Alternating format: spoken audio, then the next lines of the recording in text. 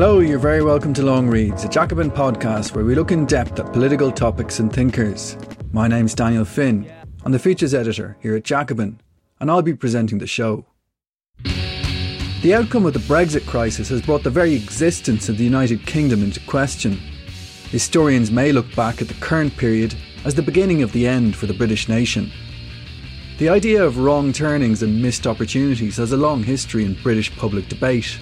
This song by punk group The Adverts, The Great British Mistake, was released in 1978. It now sounds like it could have been written in the past 5 years.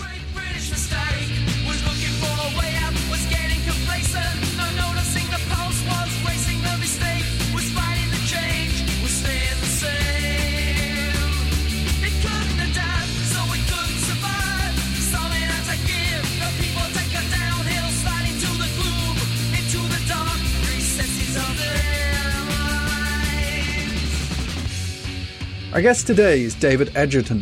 He's a professor at King's College London, where his work concentrates on the histories of 20th century Britain and of global science and technology. His most recent work is The Rise and Fall of the British Nation, one of the most ambitious reinterpretations of modern Britain for many years.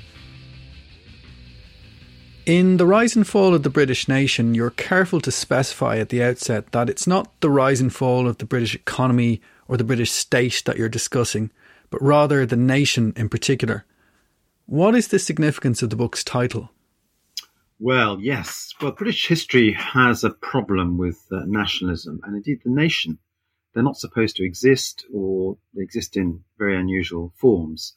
So a central claim of my book is that something I call the British nation, corresponding to the territory of the UK, emerged as a national formation with a national economy, with national politics, self-consciousness of itself as a nation called Britain, emerged after 1945, but had a rather short life. It was broken up from the 1980s. So I'm talking about a particular phase in history. Before the nation came both the empire and a set of places that were located in a global free trading space. What came after the nation? Well, a fresh commitment to a globalist, in particular European, liberal economic perspective. So I'm suggesting a discontinuity in British history. But it's not as I think you've suggested, it's not necessarily a story of the economy. It's not a kind of moral story of the rise and fall of something good. It's the rise and fall of something significant. Though I'm bound to say, actually, that the national period, the 1940s to the 1970s, actually saw the fastest rise in GDP ever in British history. So there is kind of some correlation with the process of nationalisation and the process of economic growth. But I have to admit to another reason for the title and the orientation of the book. My aim in writing a kind of national history was recognizing that that is a very conventional, widely read genre. It's a conventional frame, but one I've used really to tell an unconventional story about the British nation, but also about British capitalism, the state, warfare, and political economy. So it's kind of a particular framing that allows me to get away with telling stories to audiences that might not otherwise be particularly receptive to them. You put forward a critique in the book of the dominant framings of 20th century British history. What are those framings as you understand them? Yes, I do. In fact, on the left, I think there's a strong sense that I or we have a theoretically informed approach, and all the rest of the historical accounts out there are kind of mere empirics with a bit of dodgy ideology interleaved in them.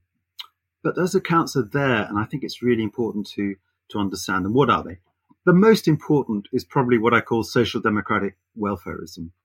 20th century British history is the rise and fall of the welfare state.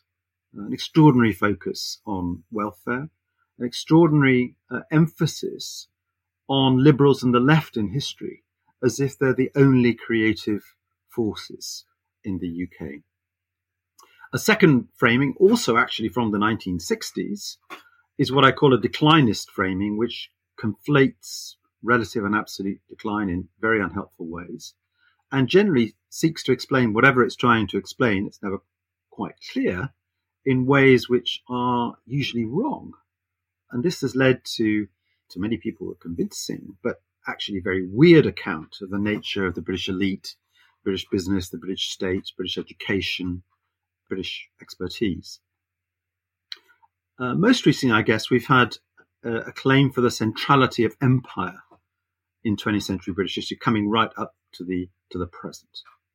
And I think this involves, very often at least, a misrepresentation of what empire was, a failure to distinguish imperialism from nationalism, and an extraordinary implicit continuity thesis that the empire, as it was in 1914, still remains a potent ideological force today. Now, there are many combinations of these framings. A very powerful one is to be found in the Nairn Anderson theses. Indeed, my book can and I think probably should be read as a critique of these theses in their variants and in those of others, or at least as an alternative, a left alternative to Nairn Anderson type history. But I must admit, I found it very interesting that it's very rarely seen as such. And certainly the New Left Review has chosen not to see it that way. But I think it speaks to this more general problem that we find it difficult to recognise framings in British history. And I hope one contribution of the book will be to ensure that we become much more aware of them and kind of raise our conversational game around British history. What impact did the possession of the world's largest empire have on British politics and the British economy during the early 20th century? And were the white settler colonies of Canada and Australasia more important in that regard than the African and Asian territories? Yes, it's a very important question. Well, the imperialists certainly made the empire central, and in particular the white dominions, to politics and economics. And actually, in many ways, today's anti-imperialists have followed them kind of rather naively in this. I mean, empire was tremendously important to the politics of the right into the 1940s. And the Conservative Party wasn't just unionist, but it was also imperialist. And the empire became the key polity for them. And the central political economic policy that they had was to create an empire economic bloc. So national protection was always also a policy of imperial preference, and at the extreme, the policy of empire free trade. But it's important to note that they conceived of the United Kingdom as part of the empire, not the owner of the empire. So it's a genuine imperialist vision. And for them, the white dominions in particular were central. They provided an image of the empire as a brotherhood of free white nations, and a very important part of the overall story. But it was also important because the white dominions really were the important bits economically. And this is where the investment went, and this is where a lot of the food came from for the United Kingdom. And India is a different matter. That's a place, of course, with massive population. It's an important market for exports, but it's in a different league from the white dominions, and both are in a quite different position from what were strictly called the colonies. It is very important to remember that before the 1940s, that's to say in the great age of empire, trade with foreign countries was greater than with British countries, to use the language of the time. I mean, liberals pointed this out again and again, and they argued the great glory of the British economy was not the empire, but rather free trade. And that meant trading with everybody, and in practice, trading a very great deal with Europe. I mean, this is where British bacon, British eggs, British iron ore, British timber came from, and much else besides. The UK was before the 40s, a profoundly European economy, deeply integrated into trade and production within the European continent. How important was the role of London as a world financial centre at a time when Britain was also one of the great manufacturing powers? Was there a divergence between the interests of financial and industrial capital at that stage in Britain's economic history? Well, if we're talking about the years before 1914, the City of London is extraordinarily important in the world economy. It's the key conduit for overseas investment, and UK investors are the most important investors in the outside world. In the United States, in Latin America, and in the White Dominions is not particularly an imperial investment centre. The city is also crucially important in the financing of world trade, and the UK is the largest trader in the world, the largest importer in the world, the dominant market for nearly all the key commodities in world trade. So the city and trade are really very, very important. But the idea that this city or this trade is in opposition somehow to industry or industrial capital is, I think, not correct. The UK was the largest investor overseas, the largest trader, but also the most industrial country in the world. I mean, much more industrialized than Germany or the United States at this time. And it was more industrialized precisely because it was more globalized. It didn't need to grow its own food. So what the city was doing was investing overseas in UK-owned enterprises whose business was often, directly or indirectly, to supply food to the UK, which in turn allowed the UK to be industrial and indeed to supply the railways, the factories, the ships, which made all this trade possible in the first place. So in fact, the relations between overseas investment and industrialization are synergistic, at least in this period. On the banks of Glasgow's river lie the most famous shipyards in the world. In 1938, a Pathé newsreel triumphantly announced the return of shipbuilding on the Clyde after the long depression of the interwar years. The silence of depression is past, and Clyde men are teeming back into the yards where 10,000 hammers roar their song of prosperity. Here, week by week, there is taking shape the 552, sister ship of the Queen Mary. She will be faster and more comfortable than any superliner that has ever been built. You argue that standard accounts of the British welfare state as the creation of William Beveridge and the post-war Labour government are profoundly mistaken. What does that familiar story get wrong, in your view? Well, two things, I think. And the first is timing. I mean, the standard story goes like this, that the pre-1914 Liberal government introduced elements of the welfare state, that the Liberal political economist William Beveridge came along in World War II and proposed a radically new welfare state, and that the Labour government of 1945 introduced it. Well, the Liberal government did introduce some welfare measures before 1914, based on the insurance principle, but essentially covering only health. But what's missing from the story is that in the 1920s, the UK got a welfare state for the working class, a very comprehensive welfare state for the working class, and one based on the social insurance principle. So we had unemployment benefits as well as sickness benefits and other health services, and also pensions, including payments for widows and orphans. It almost certainly had the UK the most comprehensive working class welfare state of any country in the world. What Labour did, what Beveridge proposed, was an extension of this working class welfare state from 70 to 80% of the population to nearly 100% of the population, and a rationalisation and systematisation of this welfare state, bringing it all together. In 1942, William Beveridge outlined his vision for a new welfare system after the war.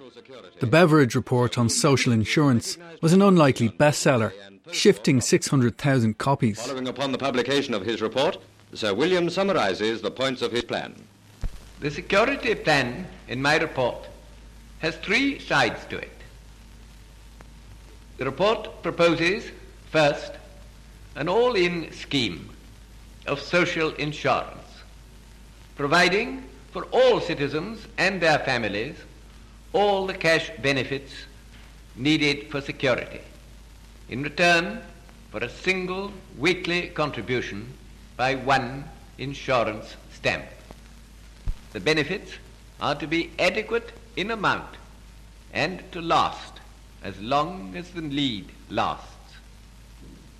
The report proposes, second, a scheme of children's allowances to be paid both when the responsible parent is earning and when he is not earning.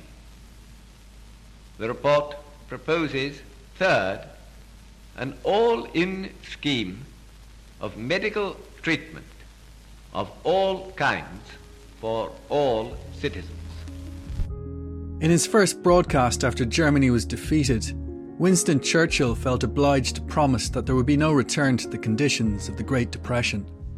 Our trade and industry must be restored to a sound peacetime footing so as to ensure steady employment for all. We must strive to give everybody greater security against poverty, unemployment, sickness, and old age. Above all, we must tackle the housing problem with the same drive which we put into our war effort. Churchill concluded his broadcast with an attack on his left-wing opponents. A rough road lies ahead. What a shame it would be, and what a folly, to add to our load the bitter quarrels with which the extreme socialists are eager to convulse and exploit these critical years. For the sake of the country and of your own happiness, I call upon you to march with me under the banner of freedom towards the beacon lights of national prosperity and honor, which must ever be our guides. Neither the promises nor the attacks on Labour could save Churchill from a heavy defeat in the post-war election. What Labour was particularly important for, apart from supporting this, was ensuring that this whole system was a nationalised system rather than a semi-privatised system. And that's captured rather well in Labour's creation of the National Health Service, which involved the nationalisation of charitable and municipal hospitals. The second way this misleads is a kind of assumption that the British welfare state of the 40s and 50s was especially generous. In fact, by comparison with Western European welfare states, it wasn't generous. And one very important reason for this was precisely its Beveridgean nature. It was based on flat rate contributions, effectively a poll tax, and flat rate benefits. The continental welfare systems were often based on contributions based on income and benefits based on income. So the idea of the British welfare state is created by the Labour government after 1945, and that it's especially generous, and therefore kind of defining of post-war Britain in comparison to other countries, are both incorrect assumptions in my view. What impact did the process of decolonisation have on domestic politics and society in post-war Britain? Well, I think it partly depends on what one means by decolonisation. I mean, strictly decolonisation is the giving of freedom to colonies. So that doesn't include India or the dominions. But taking the term a little bit more loosely, I think it's striking in a way how little impact decolonisation had, or well, take the case of India and Palestine in the 1940s. There were really no major convulsions at home. I mean, nothing compared to what was happening in France in the 1950s. I mean, another way of looking at it would be to say actually there was a silent revolution brought about by de-imperialization, and that was best exemplified by the extraordinarily rapid transition of the Tory party from being the party of empire and imperial preference to being the party of free trade and of application for accession to the Treaty of Rome in 1961. It is extraordinary that just a few years after the Second World War, the Tory party turns to, as the government, to apply for membership of what was then called the Common Market. That certainly doesn't suggest, as many of the history books do, that there was a great reluctance to go European, as it were, because of the prior and deep commitment to empire. I don't think that's there, though there's no necessary contradiction actually between imperialism and the desire to join the common market, either in the British case or the French case, indeed. I suppose the question would can usually be answered in relation to immigration. I mean, that's seen as what the key domestic consequence of decolonization. But I think that image is misleading for a number of reasons. First of all, immigration is in key respects not the right term. There was a movement of people from the Caribbean in particular in the 1950s, but they were people coming from a colonial territory, and they were people that had the same nationality as most people living in the United Kingdom. They were both what was called citizens of the United Kingdom and colonies. So they weren't really immigrants. They were just people kind of moving within the space of British nationality. In 1948, the commentator on Pathé News was keen to stress the ties between new arrivals from the Caribbean and the colonial metropolis. The Empire Windrush brings to Britain 500 Jamaicans. Many are ex-servicemen who know England. They served this country well. In Jamaica, they couldn't find work. Discouraged but full of hope, they sailed for Britain, citizens of the British Empire coming to the mother country with good intent. Prodded by public opinion, the Colonial Office gives them a more cordial reception than was at first envisaged. Many are to be found jobs. Our reporter asks them what they want to do. Why have you come to England? To seek a job. And what sort of job do you want? Any type, so long as I get a good pay. Some will go into industry, others intend to rejoin the services. Now, you're ex-Air Force, aren't you? Yes. Are you going back into the Air Force again? Yes. Do you know if you'll be accepted? I think so. Some plan to return to Jamaica when conditions improve. I'd like to ask you, please, are you a single man? I am a single man. Only my mother that is depending on me. And I'm also an ex-serviceman. You're ex-service, RAF, are you? RAF. I took a course in Scotland in case making, and I'm desirous of going back there to see if I can further, because I like it very much, and I'm trying to help myself and also help my mom. But interestingly, there were more immigrants in the sense of aliens or semi-aliens in the 1940s and 1950s. People coming from Ireland and from continental Europe. And indeed, the dominant movement of population right up into the 1980s from the 40s was outward rather than inward. The UK is a place of net emigration in that period.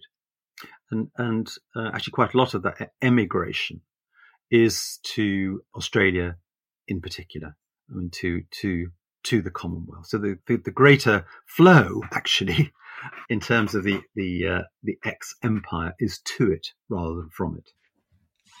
How did the profile of the British economy differ from the other advanced industrial states in the post-war decades? And why did many people have a sense that Britain was losing ground or falling behind its competitors during that era? Yes, it's a surprisingly important question for many British histories, this one. It comes as a surprise to many people that in the 1950s, the United Kingdom was still the most industrialized economy on earth. This doesn't fit with the declinist images that have so affected our understanding of this period in particular. Now, in terms of rates of growth, what we find is that poorer European countries and countries elsewhere are often growing faster than the UK economy. That's to say, they're catching up.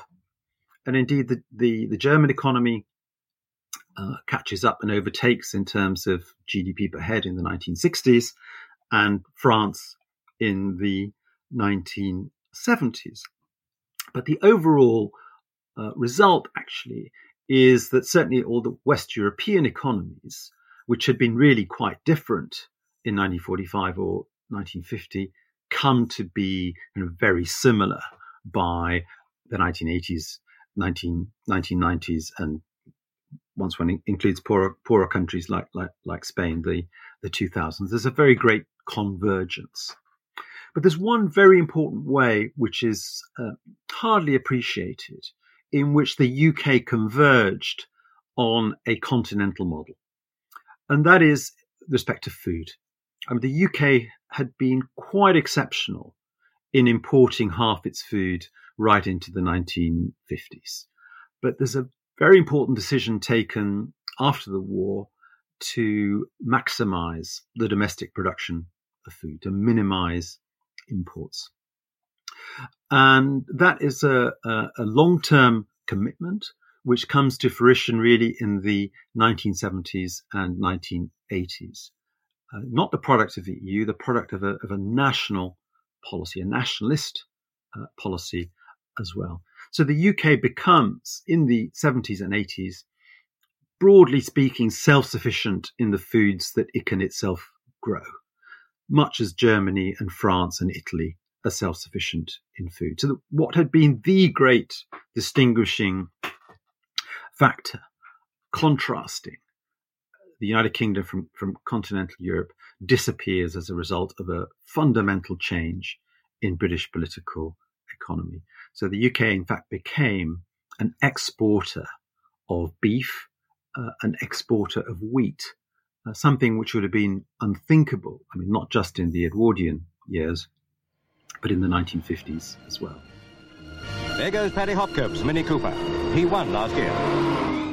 In the last century, no industry symbolised national manufacturing prowess better than auto production. In the 1960s, Britain had one of the world's most iconic car models, the Mini. Despite its small size, the Mini Cooper won the gruelling Monte Carlo Rally several times. That achievement was a matter of great pride for the country's newsreel commentators. There's no holding these little cars. Only 35 cars reach Monte. 140 fell by the wayside on the last 600 miles. The Mini went on to play a starring role in the cult movie The Italian Job, which took the idea of cars as a symbol of national virility to the edge of self-parody. A gangster played by Michael Caine leads a team to Italy so they can steal some gold bars from the heart of Turin. His boss is a stridently patriotic figure who wants the gold to help with the national balance of payments. If anyone in the audience was unaware that Turin was the centre of the Italian car industry, the film gave them a crash course in economic history. Caine and his team use Mini Coopers to make their getaway from the Italian police, who are driving the locally made Fiats. At one point, they drive onto the roof of the world-famous Fiat factory. Try putting your foot down, Tony. They're really getting rather close. Needless to say, the Minis are too fast for the Italian cars, although the film ends with the gang balanced on the edge of a cliff. Edge back as far as you can go to counterbalance me now. The Italian Job later became a popular source of Brexit metaphors on both sides of the political divide. If you think the Italian Job was heavy-handed, wait till you hear the ad for the Mini's successor, the Austin Metro, launched in 1980. It began with a shot of landing craft bringing foreign vehicles onto the beaches of Britain. Invaded by the Italians, the Germans, the Japanese and the French. Now we have the means to fight back. The new Austin Metro. The new Metro is so aerodynamic that at a steady 50 miles per hour... The ad culminates with the Metros lining up on the cliffs of Dover to bid defiance to the world. The new Austin Metro. A British car to beat the world. You might have noticed the cocky self-assurance of the Italian Job giving way to a more defensive tone. The Metro was supposed to relaunch the troubled fortunes of the British car industry, but it proved to be another false dawn. In 2014, the conservative historian Dominic Sambrook presented a documentary about the fate of car manufacturing in Germany and Britain. British Leyland has announced a loss of over £150 million for the first half of the year, more than the loss for the whole of last year. It was a depressing tale of national humiliation.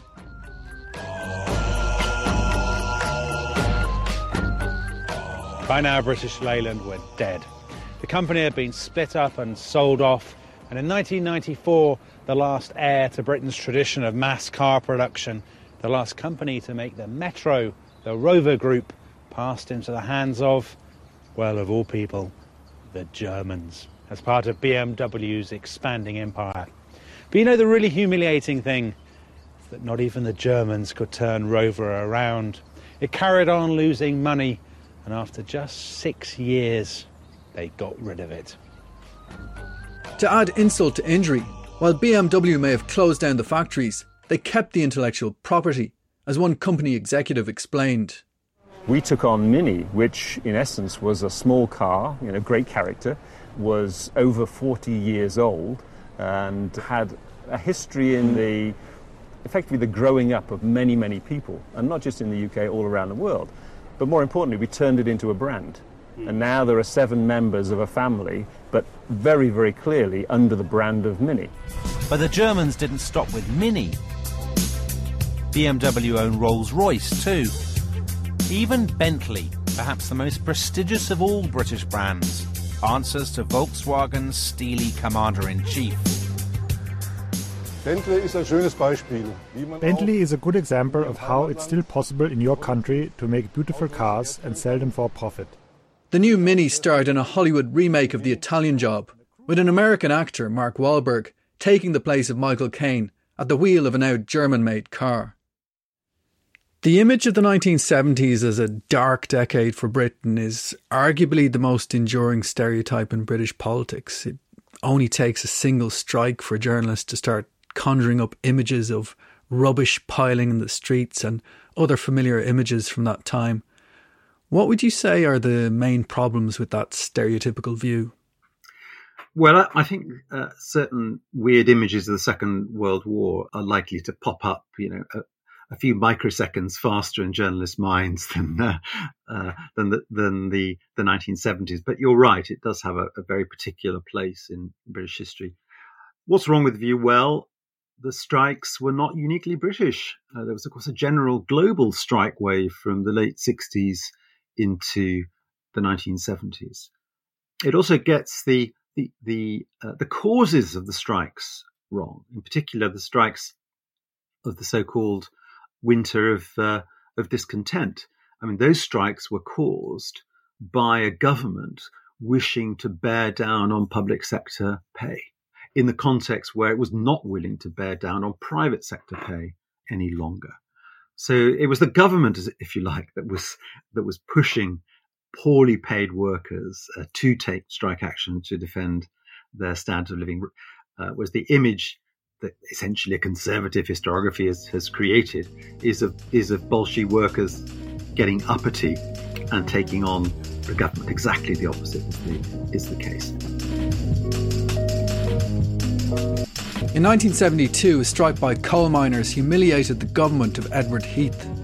The symbolic crowning moment of the strike came at a fuel storage depot called Saltley Gate.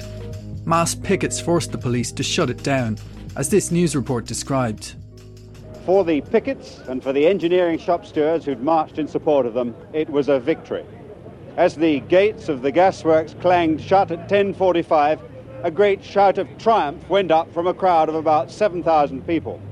Earlier, there'd been fierce struggles between the police and pickets as the strikers tried to stop lorries entering and leaving. When the shop stewards procession arrived, it rapidly became obvious that there'd be no chance of getting more vehicles in and out today. The procession stayed orderly. Small parties of demonstrators were allowed by the police to march through the pickets and past the works entrance. The crowd was now in good humour, but determined. It was at this point the decision to close the gates was taken. Later, I spoke to a miners' leader, Mr. Arthur Scargill, of the Yorkshire Executive Committee. We want assurances from the chairman of the gas board in writing that only permit holders from the NUM to distribute fuel to hospitals, schools and needy cases will go through these gates. If that happens, of course, what will it mean? The people inside will be able to take fuel out of this gas plant and distribute it to the needy cases in numbers far greater than they've done in the past few weeks. In other words, the NUM wants to issue permits to the people to be allowed to come in here. Approved drivers and lorries. The kind of approved permits that we're distributing all over the rest of the British coalfield with complete success. And if the gas board here will do the same, there'll be no further problems. Another thing that's wrong is actually the timings. The strikes weren't particularly a feature of the Labour government of 74 to 79. They're very important strikes indeed, of course, under the Conservative government of the early 1970s. And indeed, in the period of the Thatcher government in 79 into the early 1980s, and of course the great miners' strike of 84, 85. Indeed, curiously enough, if one looks at the monthly figures for strikes in 1979, one finds there are fewer work days lost in the period of the so-called winter of discontent at the beginning of 1979 than there were at the end of 1979 when the Conservative government was already in office.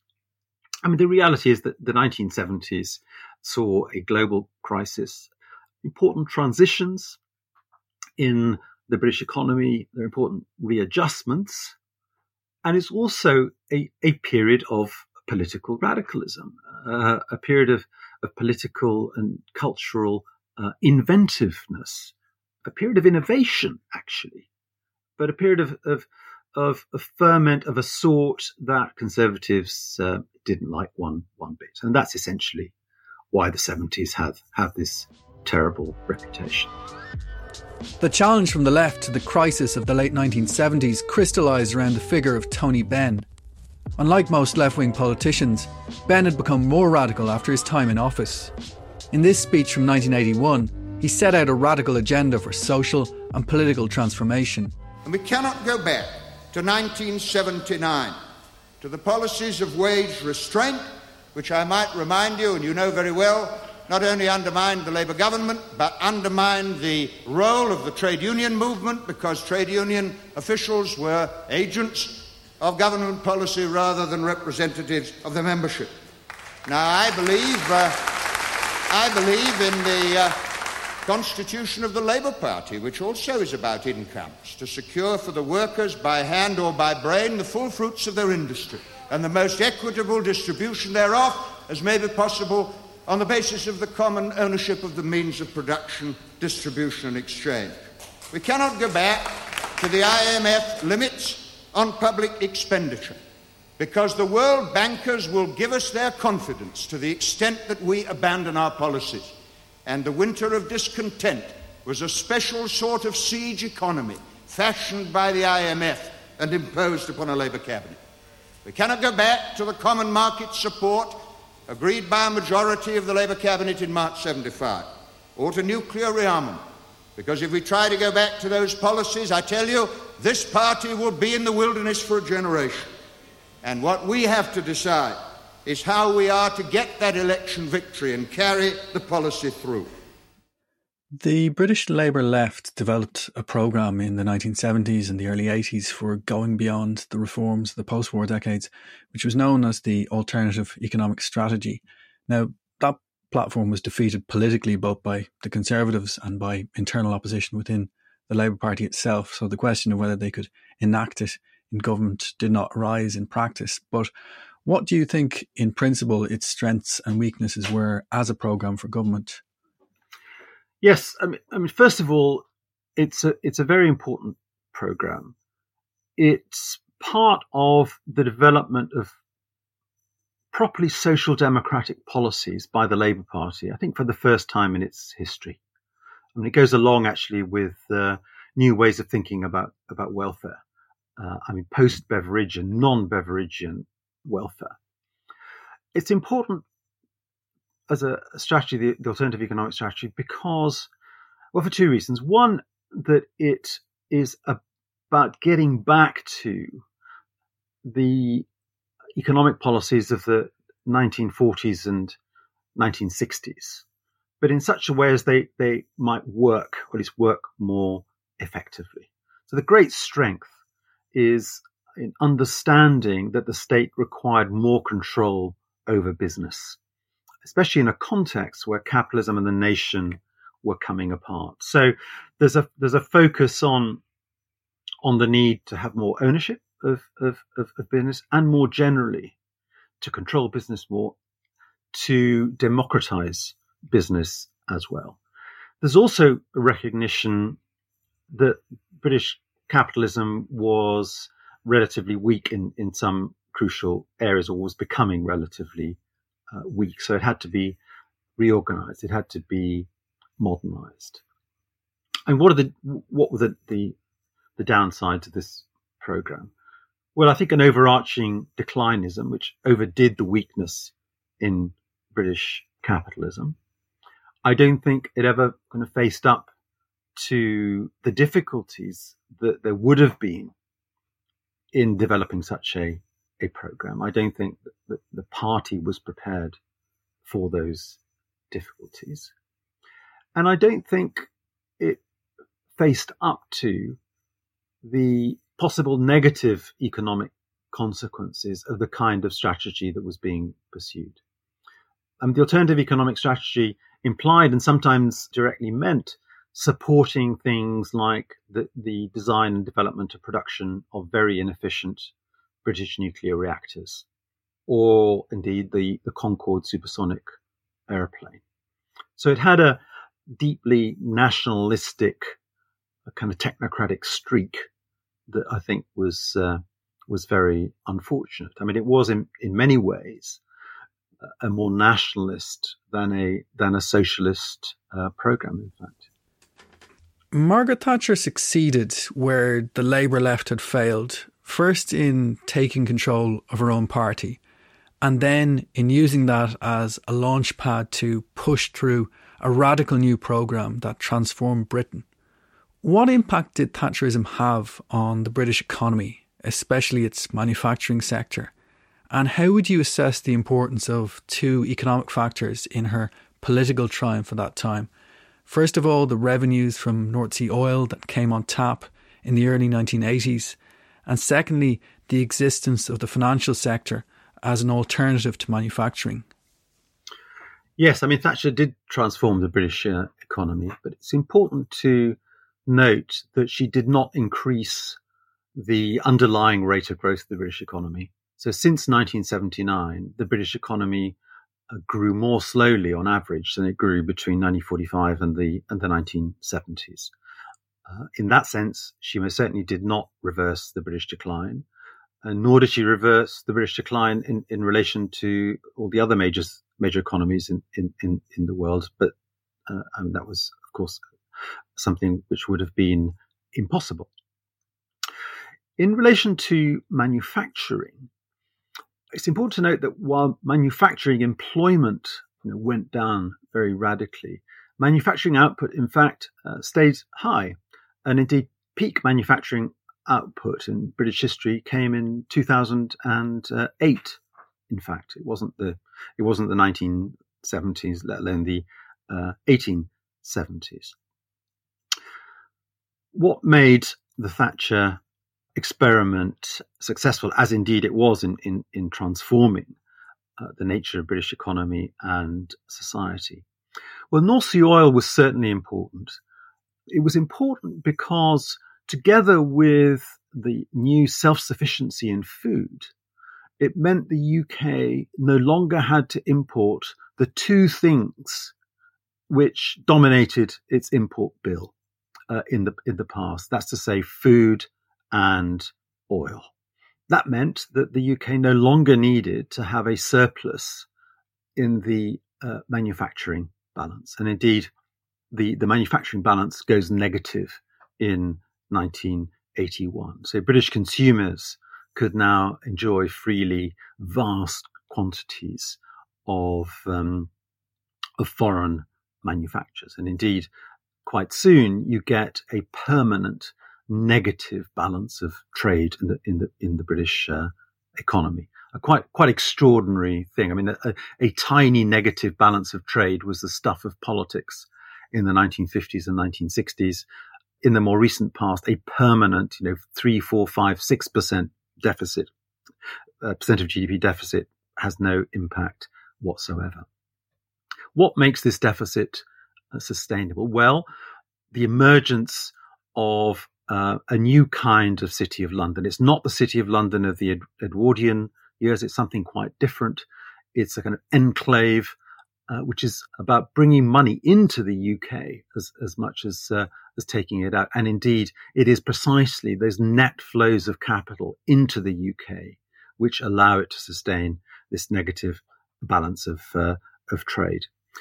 And the city is also, of course, of fundamental importance in changing London. London starts growing again from the early 1980s. It becomes an extraordinarily cosmopolitan city. It's swamped, you might say, as Thatcher did in the 1970s, by foreigners.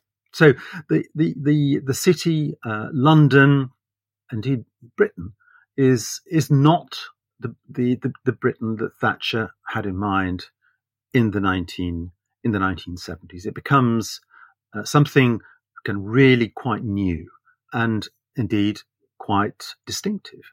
I mean, the most important thing Thatcher does, I think, apart from opening up the economy to Europe and the world, is to encourage the increasing inequality between capital and labour between the regions. There's an extraordinary kind of reversal of the move towards greater equality of incomes, of wealth, of kind of regional development that are taking place from 1945, and an elimination really of the sense of an economic nation in which we were all in it together and we would all be buying British goods and eating British food. I mean, for all her kind of cultural nationalism, Margaret Thatcher was a radical economic internationalist.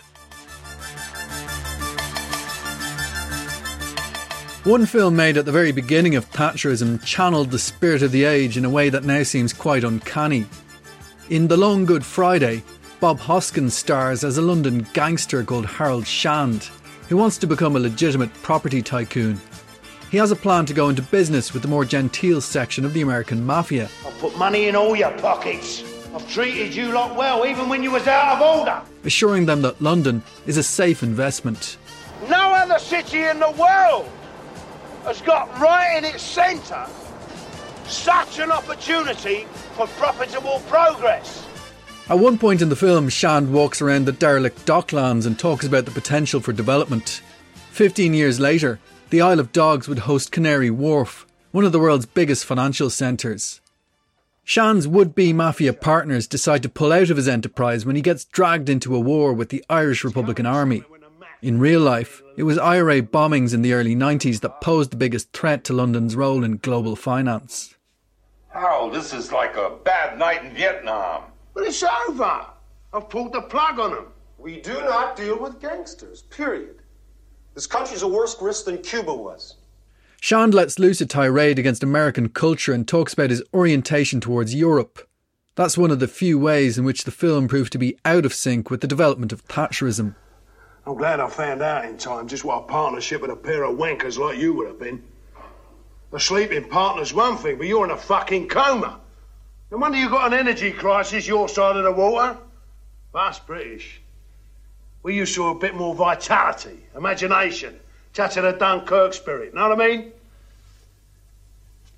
The days when Yanks could come over here and buy up Nelson's column and an Harley Street surgeon and a couple of windmill girls are definitely over. Now look. Shut up, you long streak of paralysed piss. What I'm looking for is someone who can contribute to what England has given to the world. Culture, sophistication, genius. A little bit more than an hot dog. Know what I mean? We're in the common market now. And my new deal is with Europe. I'm going into partnership with a German organisation. Yeah, the Krauts. They've got ambition, know-how, and they don't lose their bottle. Look at you. The mafia. I've shit 'em. The Long Good Friday came out in 1980.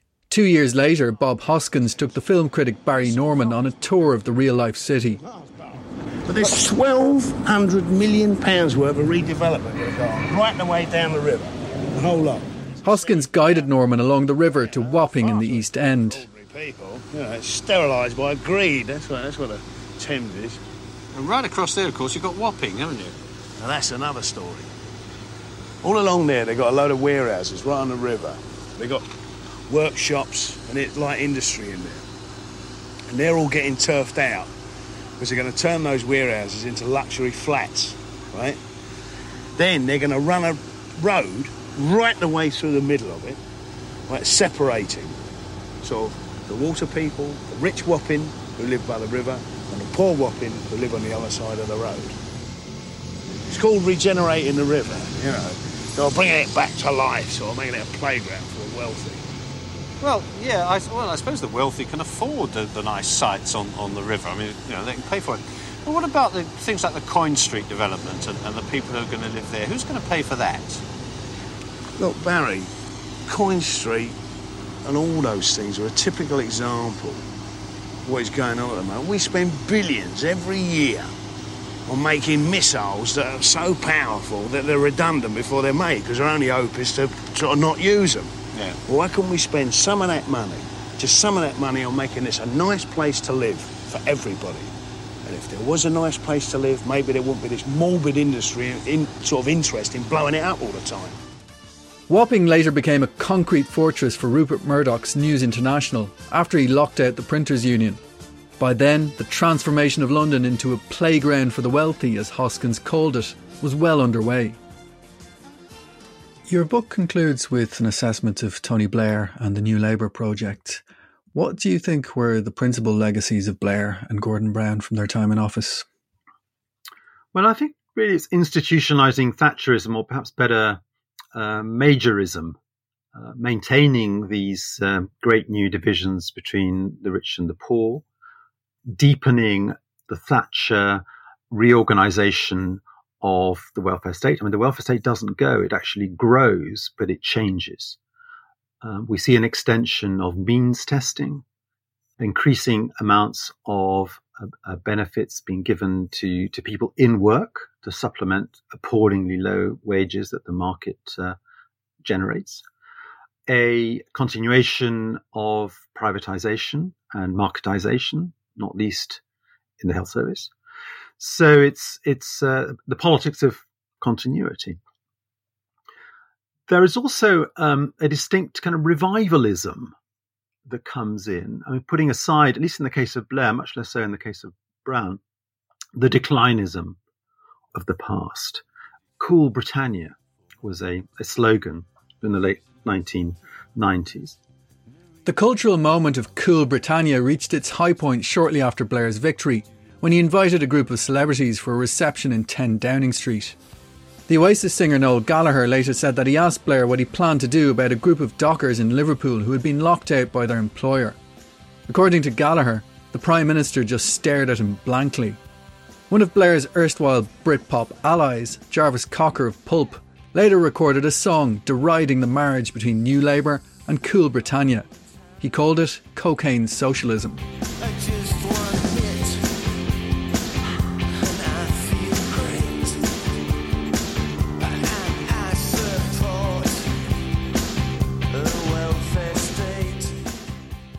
But there's also a sense that the country is back, that it is global Britain, a coining by Gordon Brown, actually. The Blair government saw the planning of 2 aircraft carriers, an interesting development. And of course, it saw involvement in a number of wars, kind of culminating in Iraq and Afghanistan. And I think those were very, very important. I think the loss of trust in government that arose from the obvious mendacity, systematic mendacity of the Blair administration around Iraq had and continues to have profound consequences. In April 2003, the BBC political editor Andrew Marr presented the fall of Baghdad as an unmitigated triumph for Tony Blair. He confronted many critics. I don't think anybody after this is going to be able to say of Tony Blair that he's somebody who is driven by the drift of public opinion or focus groups or opinion polls. He took all of those on. He said that they would be able to take Baghdad without a bloodbath and that in the end the Iraqis would be celebrating. And on both of those points he has been proved conclusively right, and it would be entirely ungracious, even for his critics, not to acknowledge that tonight he stands as a larger man and a stronger Prime Minister as a result. By 2016, Blair was a far more embattled figure as Sir John Chilcot published a damning report on the invasion of Iraq. The decision to go to war in Iraq and to remove Saddam Hussein from power was the hardest, most momentous, most agonising decision I took in my 10 years as British Prime Minister. John Chilcot himself tried very hard to avoid calling the former Prime Minister a liar when he spoke to the BBC. Tony Blair is always and ever an advocate. He makes the most persuasive case he can, not departing from the truth, but persuasion is everything. Advocacy for my position, my Blair position. And indeed your report says, for example, on the intelligence, yes, he gave it a certainty that wasn't justified. I mean, that's another way of saying it was exaggerated, isn't it? He found, I don't know whether consciously or not, a verbal formula in the dossier in his foreword to it, which said, and used it again later, I believe the assessed intelligence shows beyond doubt. Pinning it on my belief, not on the fact of what the assessed intelligence said. They generated a new deep cynicism in politics. They were focused on process, not outcome. They were focused on the newspapers rather than what was happening on the ground. And I think they continued the disabling of the capacity of the state to act in a rational and reasonable manner. There was a kind of manic energy and ambition that, kind of looking back, comparing with today's Labour Party, kind of looks exciting. But it really didn't lead to anything particularly kind of creative. In fact, by depoliticizing so much, it allowed, I think, the growth of a radically politicized conservatism. And it's striking to see that the Conservatives have increased their share of the vote with every election since 1997. The idea that it's Boris Johnson that just suddenly transformed the fortunes of the Conservative Party is quite wrong. So, one legacy of Blairism actually is, it's not just kind of Brexit, but also, and it's closely connected, a new revived, dangerous Conservative Party. So if Thatcherism kind of begat Blairism, I think Blairism begat Johnsonianism by a very different process. In a 2019 article for The Guardian, just as the Brexit crisis was reaching its crescendo, you argued that Brexit was made possible by the transformation of the British economy in the late 20th century. There's a quote here from your article that I want to read out. Today, there is no such thing as British national capitalism. Brexit is the political project of the hard right within the Conservative Party and not its capitalist backers.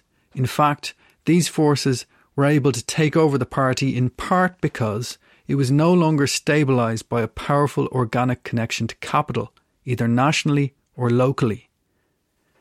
Now, that raises a lot of fascinating questions about the British economy and about the relationship between political and economic power.